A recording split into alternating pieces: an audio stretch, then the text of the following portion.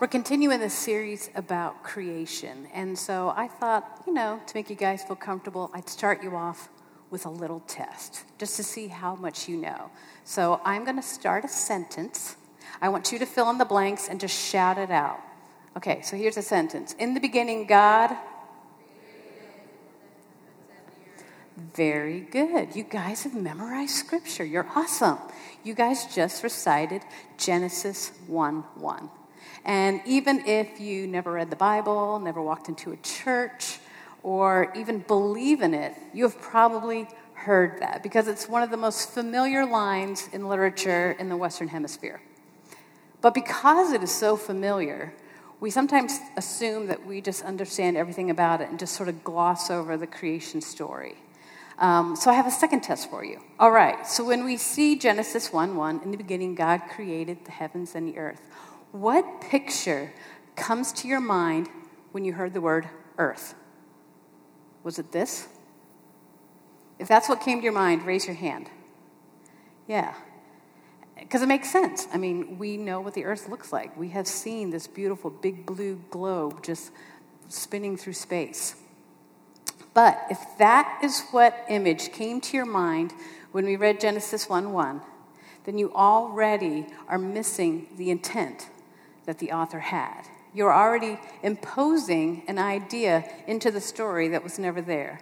Because when the original author of the creation story in Genesis 1 wrote that line, when it said earth, this is what the author was imagining. Just the ground beneath his feet. In the beginning, God created the skies, the heavens, and the earth, the ground below me. And it's just an example that our first mistake when reading the Bible is forgetting that it is ancient Hebrew literature. It's not like every other book that you grew up with. It's not like your 5th grade history textbook where it just went chronologically left to right and just told you how everything was.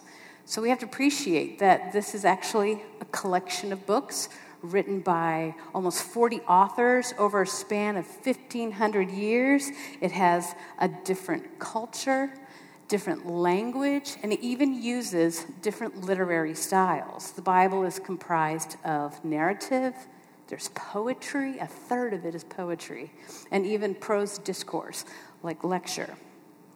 And if we don't keep all of this in mind, we can really miss the message that the author intended. Biblical scholar John Walton puts it this way: effective communication requires a body of agreed-upon words, terms, and ideas, a common ground for understanding. For the speaker, this often requires accommodation to the audience by using words and ideas they will understand. For the audience, if they are not native to the language and cultural matrix of the speaker, this means reaching common ground may require seeking out additional information or explanation. In other words, the audience has to adapt to a new and unfamiliar culture. But how often, when we open the Bible and read Scripture, are we lazy? We just want the author to do all of the work, and we'll just read it and take it at face value. And John Walton is reminding us that no, we, the modern-day reader, have to put a little effort in. We have to do a little bit of work. And I can remember the first time I had to wrestle with this idea, I wasn't crazy about it. It was about 20 years ago. I was on staff at the first church I ever worked for, and I was having this discussion with my boss, the pastor, and I was saying, I don't think that it should be so hard to, understand Scripture. I don't think we should have to do all this work and understand all the context and meaning. I think God would have just made it simple, and it would just be straightforward, and we could just read it at face value. And his response was he just smiled at me. And I was pissed. But I have to say, 20 years later, I totally get the smile. Because now, after all this time and studying the Bible, I appreciate the purpose and the pleasure of having to do some work when reading Scripture, of having to dig a little bit deeper and wrestle with it and ponder it and meditate. Because then it starts to get in us, and it starts to stick with us, and it just messes with us, and it can transform us. There's something beautiful about it. And to think that it can somehow do that with people in different cultures, different times, it's amazing. So, as we approach this creation story in Genesis 1 and 2, I want to just scratch the surface on a couple of ways that we can do some work when reading the scripture. And I am stepping into a minefield because this story, this brings up a lot of stuff for some people. Some people have drawn some pretty tough lines in the sand about what it means and what it says. So, all I ask is that you just go for the ride, bear with me, and just consider some things. So, first of all, when looking at Scripture, we have to think about a couple of things. We have to think about the ancient context, the cultural context, and the literary context. So beginning with the ancient context, I'm going to go back to our illustration with the earth picture. So you guys picture the globe because we know we are on a planet and it's round. But the ancient authors and the ancient readers assumed that the earth was flat. And so we have to appreciate the context in which they understood the world. So there's a thing called ancient cosmology, and there's a picture right here. This is how they pictured the world. So the ground, it was this disk floating on water below, and there was also water above. And the sky, the rakia, was a solid dome. So just imagine if you're standing outside, it sort of looks like a dome. You see it going from left up and to your right. And the solid dome encased the sun and the moon, but every once in a while it would open up windows and allow the water that was above to come down as rain. And we needed something to keep the ground up on the water, so there were pillars below the ground, and there's Sheol. Landon just sung about Sheol. So when you read things about like the pillars of the earth or the foundations of the earth, that's what they're picturing. And we don't appreciate it if we don't understand the ancient context. So that's one step we have to do. The next one is cultural context. We have to appreciate that the creation story in Genesis 1 was not written in isolation. It was not written in a vacuum. It was written in a culture that was also surrounded by other cultures. So the Israelites, they had some neighbors. They had the Babylonians, they had the Egyptians, they had the Canaanites. And each of those civilizations had their own creation stories. And if we look at those, we see some crazy stuff. Like we have Marduk and Tiamat, and they're having this fight, and like this one god slices the other god in half. It's sort of like Game of Thrones, and like eyeballs fall out and become rivers, and there's a lot of bloodshed, there's violence. Young teenage boys would love these stories, you know. And it's just chaotic, and it's violent, and it's just a mess. And by the time those stories get to the place where humanity comes into the picture, we're usually created to be slaves for the gods. So when you keep those stories in mind about what's culturally happening, all of a sudden the Genesis story stands out as like, whoa, this is something totally different. I mean, think about it. The Israelites were like, no, not a lot of gods, one God. There's no chaos, no strife, no violence. God just spoke. And he took what was formless and void, or in Hebrew it's the tohu vavohu, which is the wasteland and the wild, and he brings life and order out of it. And God has purpose, and God has love for his creation. And when it comes to creating man, like in Genesis 2, it's this beautiful picture of God having hands and just like forming us personally out of the soil, and then breathing his spirit, his ruach, his breath, into man to create life. It's a beautiful picture. And when you look at this one story that is just so different from all the other creation stories, you're like, hey, maybe they were in dialogue with each other. And the Israelites were saying, hey guys, we know you think you know how this all came about, but let us point out what the one true God is really like. And last, we have the literary context.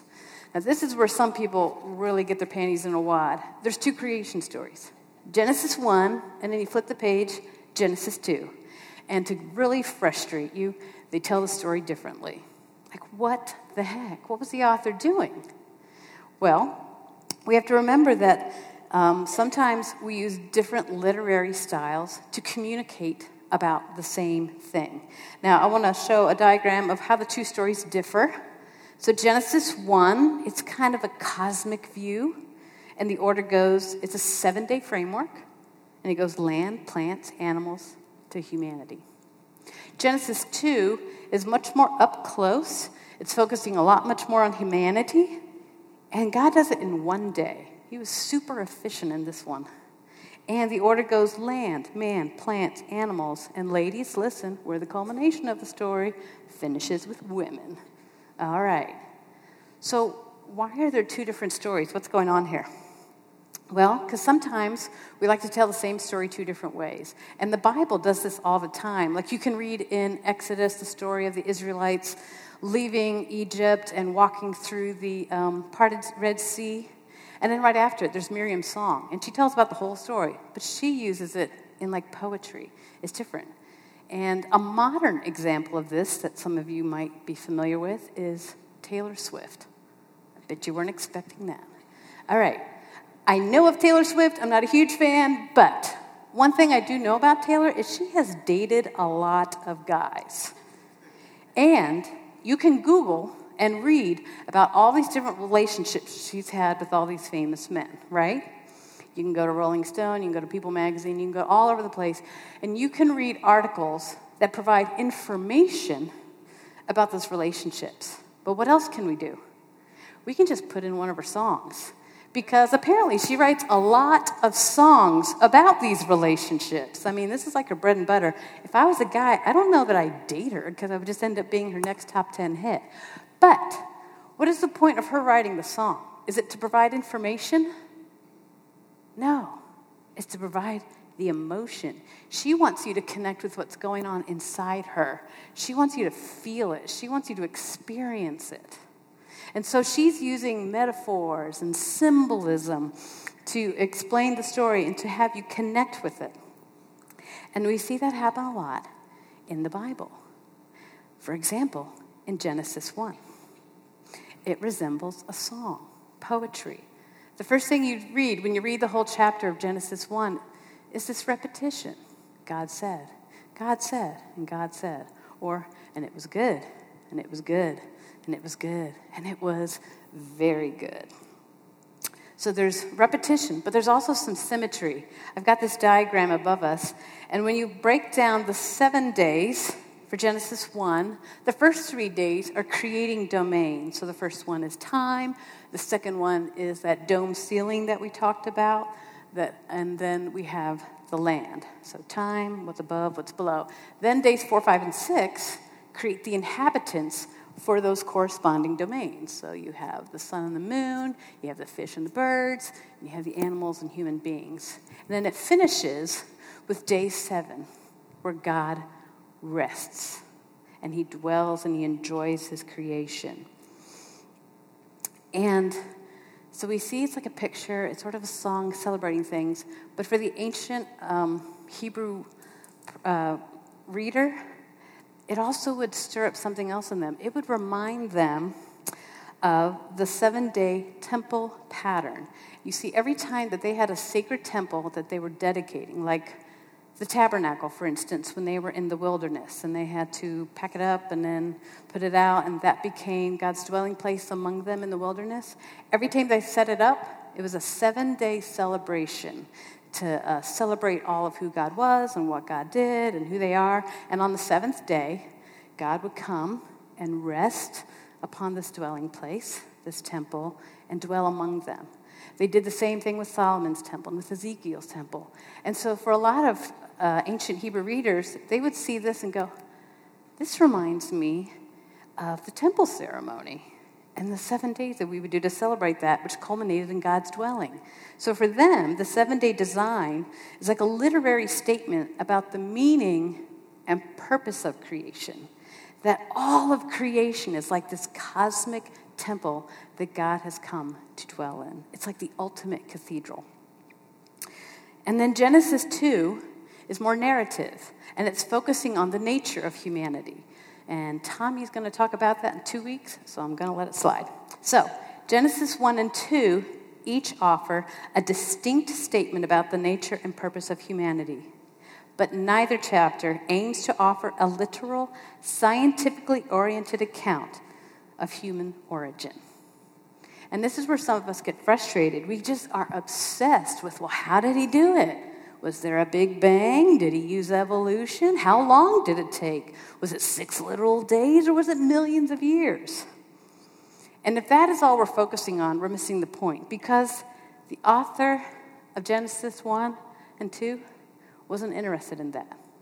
That wasn't the point of the story. And he didn't give us those details.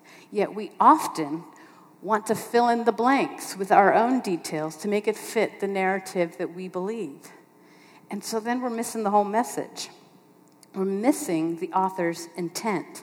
And so I just ask that maybe we just trust in all the stories of the Bible, where it's missing the details that we so desperately want, that we consider and trust that what is provided is all we need.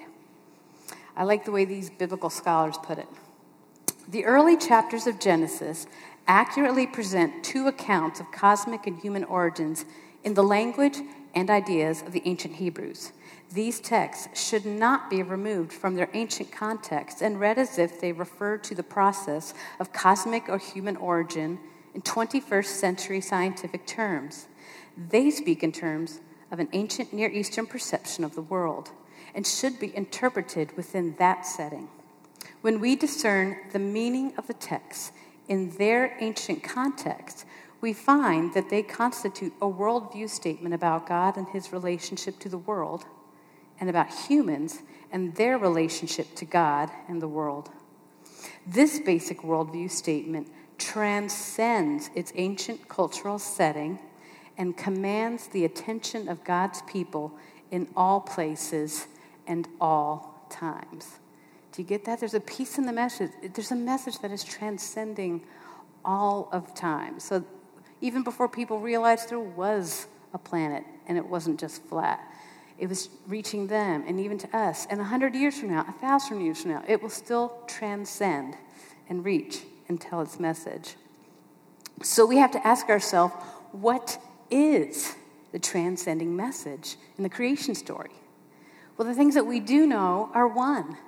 Who? God. And the Bible doesn't even bother trying to explain where God came from. It's like just God is. And God did this. God spoke. And God created. And we also know what? Everything. God created everything. And we know why. Because it was good. So when we consider all of these things, and especially the goodness of creation, we have to ask ourselves, what impact does it have on us? Like, what do we do with that? Well, there's a lot. First of all, we should care for creation because God cares. Because of creation's goodness, we are called to care for it. Psalm 145:9 says, "The Lord is good to all, and his mercy is over all that he has made." Did you catch that? It's not just the humans that he made, the people that he made, but it's all that he has made. He is merciful to. So it's not just about us, but how often do we want to make it just about us? And he loves and respects and cares for creation so much, he even made a covenant with creation. Now, when we think about covenants in the Bible or promises from God to his people, the ones that come to mind are like Abraham, Moses, David, or in the New Testament, the covenant that Jesus makes with us, that whoever believes in him shall have eternal life. But God also made a covenant with creation. And we see that in Genesis 9. It's after the flood.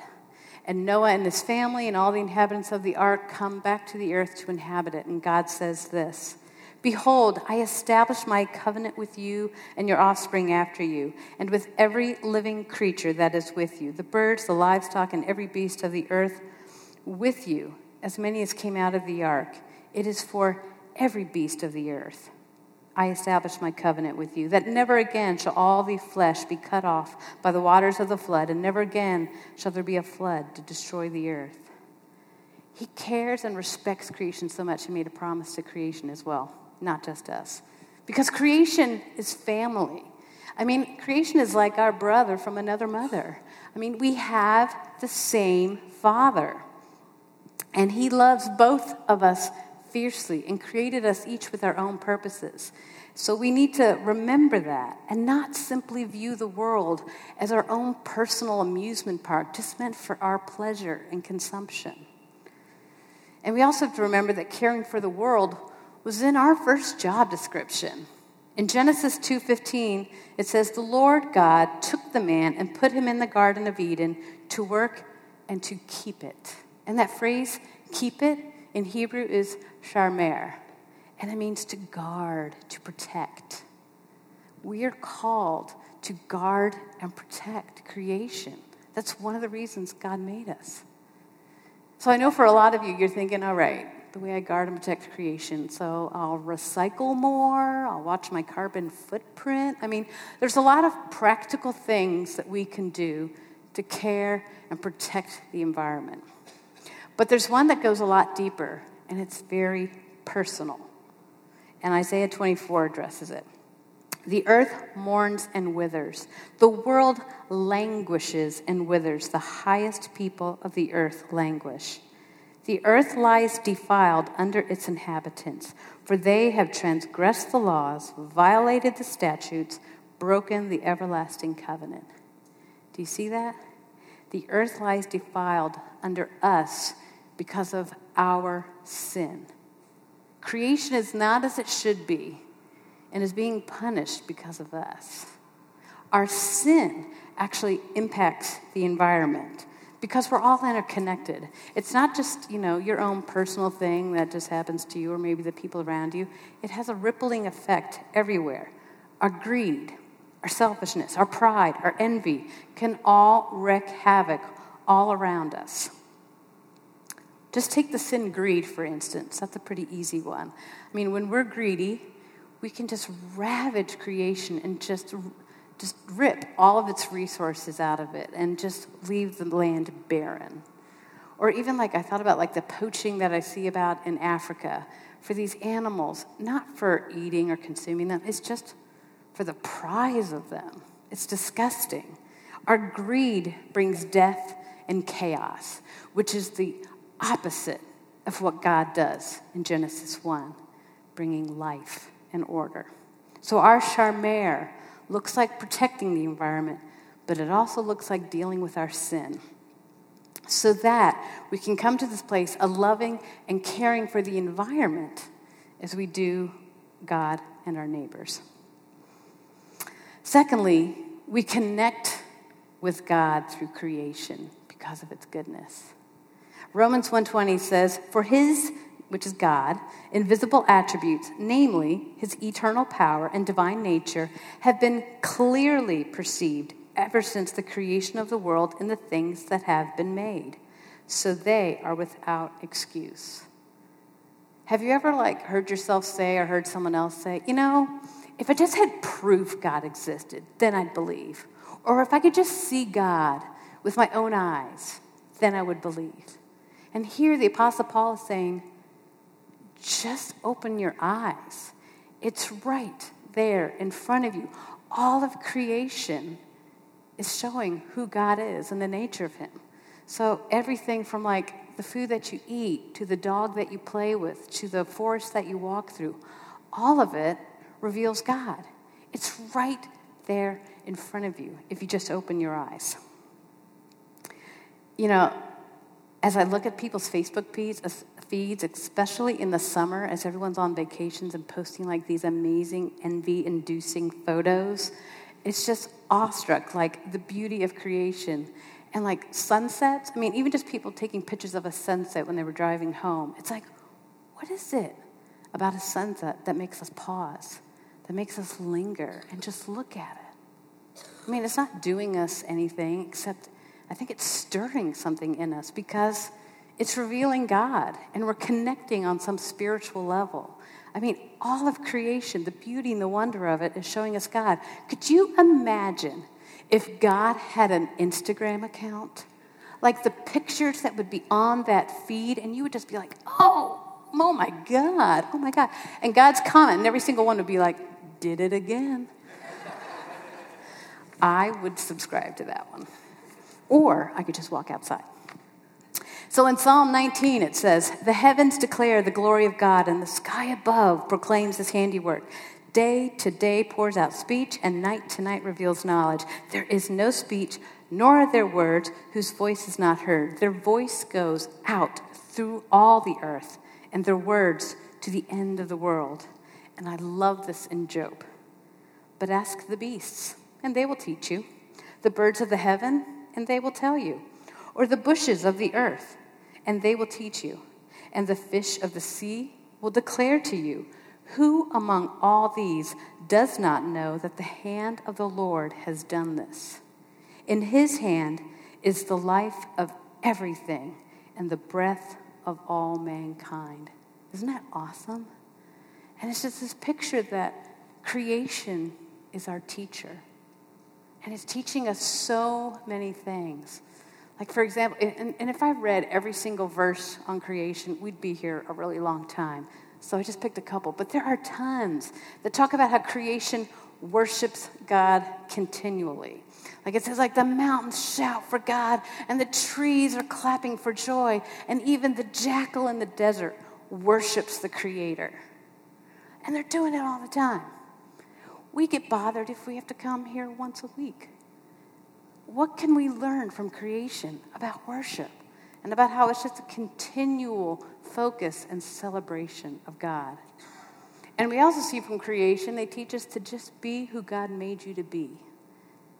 Just be who God made you to be. You don't see the tree trying to be an elk, and you don't see the fish trying to be a bird or any of that stuff. They just are who God created them to be, doing what God created them to do. We could learn a lot from them. Creation also shows us what God is like. In that Romans verse, it said, "In all things that have been made, we can see God." So, throughout Scripture, God, and then later Jesus, is described in a lot of different ways, such as a consuming fire, wind, a lion, a lamb, a rock, a firm foundation, living water, salt, light, a vine. And these are all things in nature that we can experience and that we can observe, and we can begin to grasp when we ponder upon these things, the nature of God. So if you think to yourself, like, what does salt do? Well, salt brings out the best in food. Oh, Jesus brings out something good in me. What does water do? Well, let me think. Water really refreshes me when I'm thirsty. Actually, water sustains me. I cannot live without water. Maybe Jesus refreshes my soul, and maybe I can't live without him. What is a rock like? Well, it's stable, it's firm, it's not going anywhere. I can stand on this.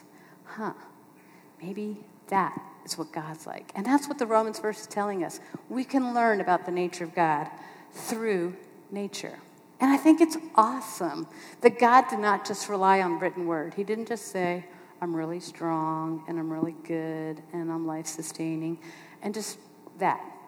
But instead, he says, you know what, I'm going to use like a 3D, experience here, that you're going to be able to taste and touch and see and feel and know what I am like. Because let's face it, not all of us are readers. Some of us are auditory learners. Some of us are visual learners. So God took all of creation and all of our five senses to help us grasp all of who he is. And it's awesome. Which is why being outdoors, experiencing nature, tasting real food, interacting with animals can have a profound impact on us. I mean, I'm sure you all have experienced this. And there's even scientific evidence for this. This is why they have therapy dogs go to hospitals, because the patient's blood pressure drops. Or they even take them into traumatic situations or into crowded airports during the holidays just to bring people's stress down. Or even just walking 15 minutes in a forest, they said can reduce your heart rate and your blood pressure. And if you stay out there, it can impact your depression, your anxiety, and if you keep it up, it can even impact your mental clarity.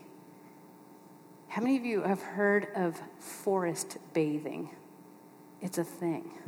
The Japanese created this. I can't pronounce the Japanese word for it, but they even have parks dedicated to this, trying to encourage people to get out of the buildings, out of the cities, and experience nature because of the health benefits.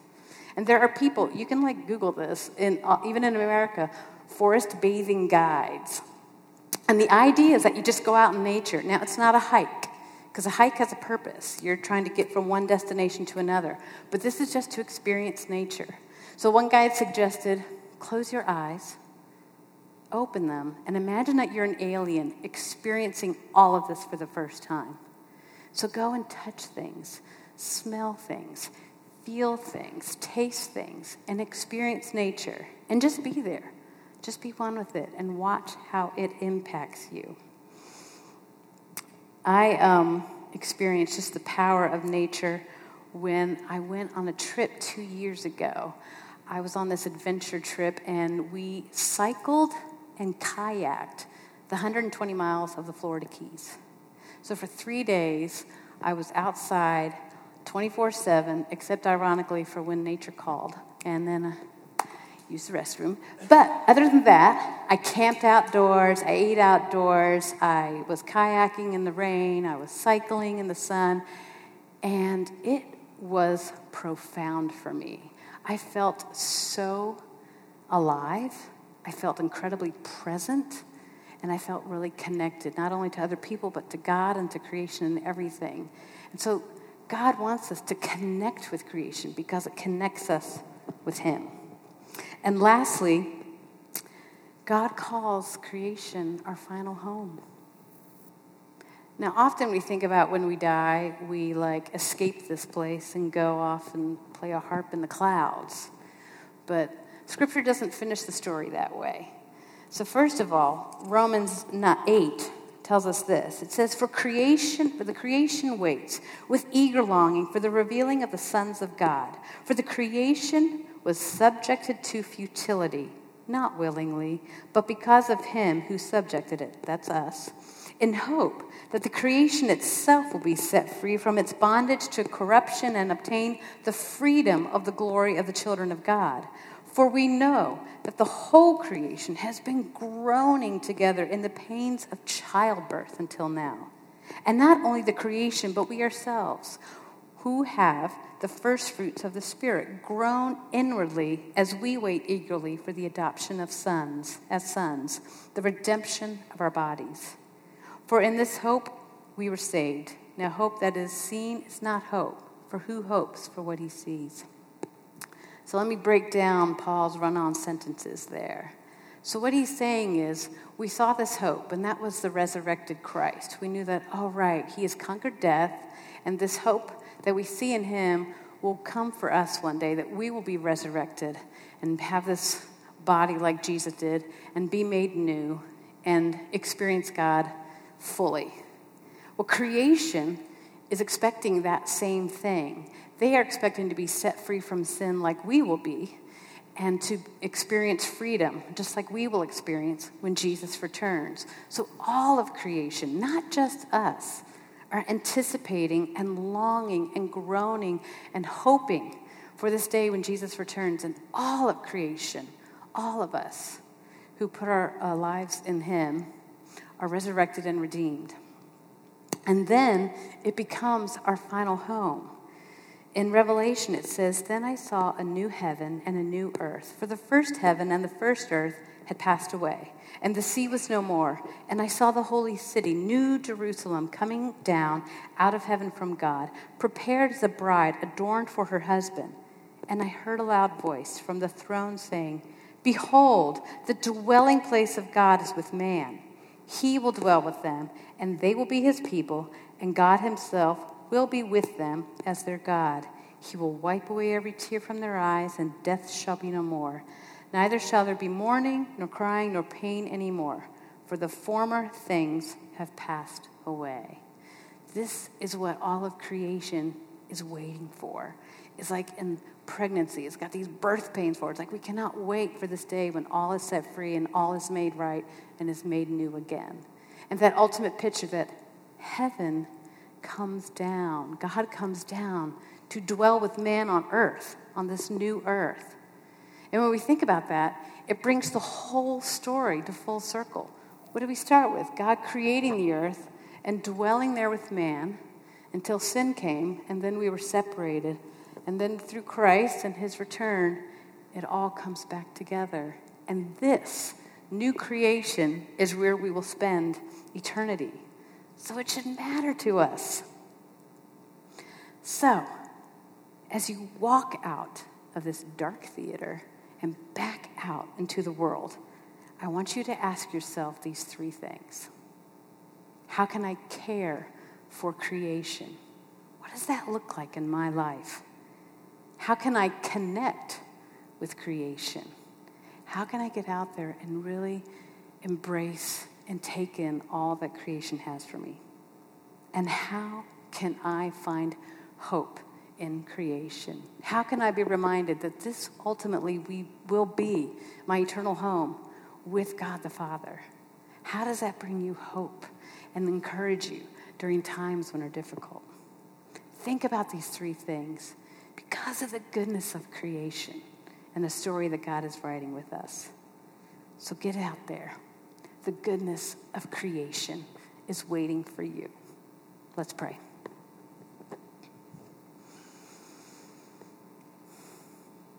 God, I thank you that you have created all of this for our pleasure and for yours as well. And I just pray that we embrace this role that we have as caretakers of creation.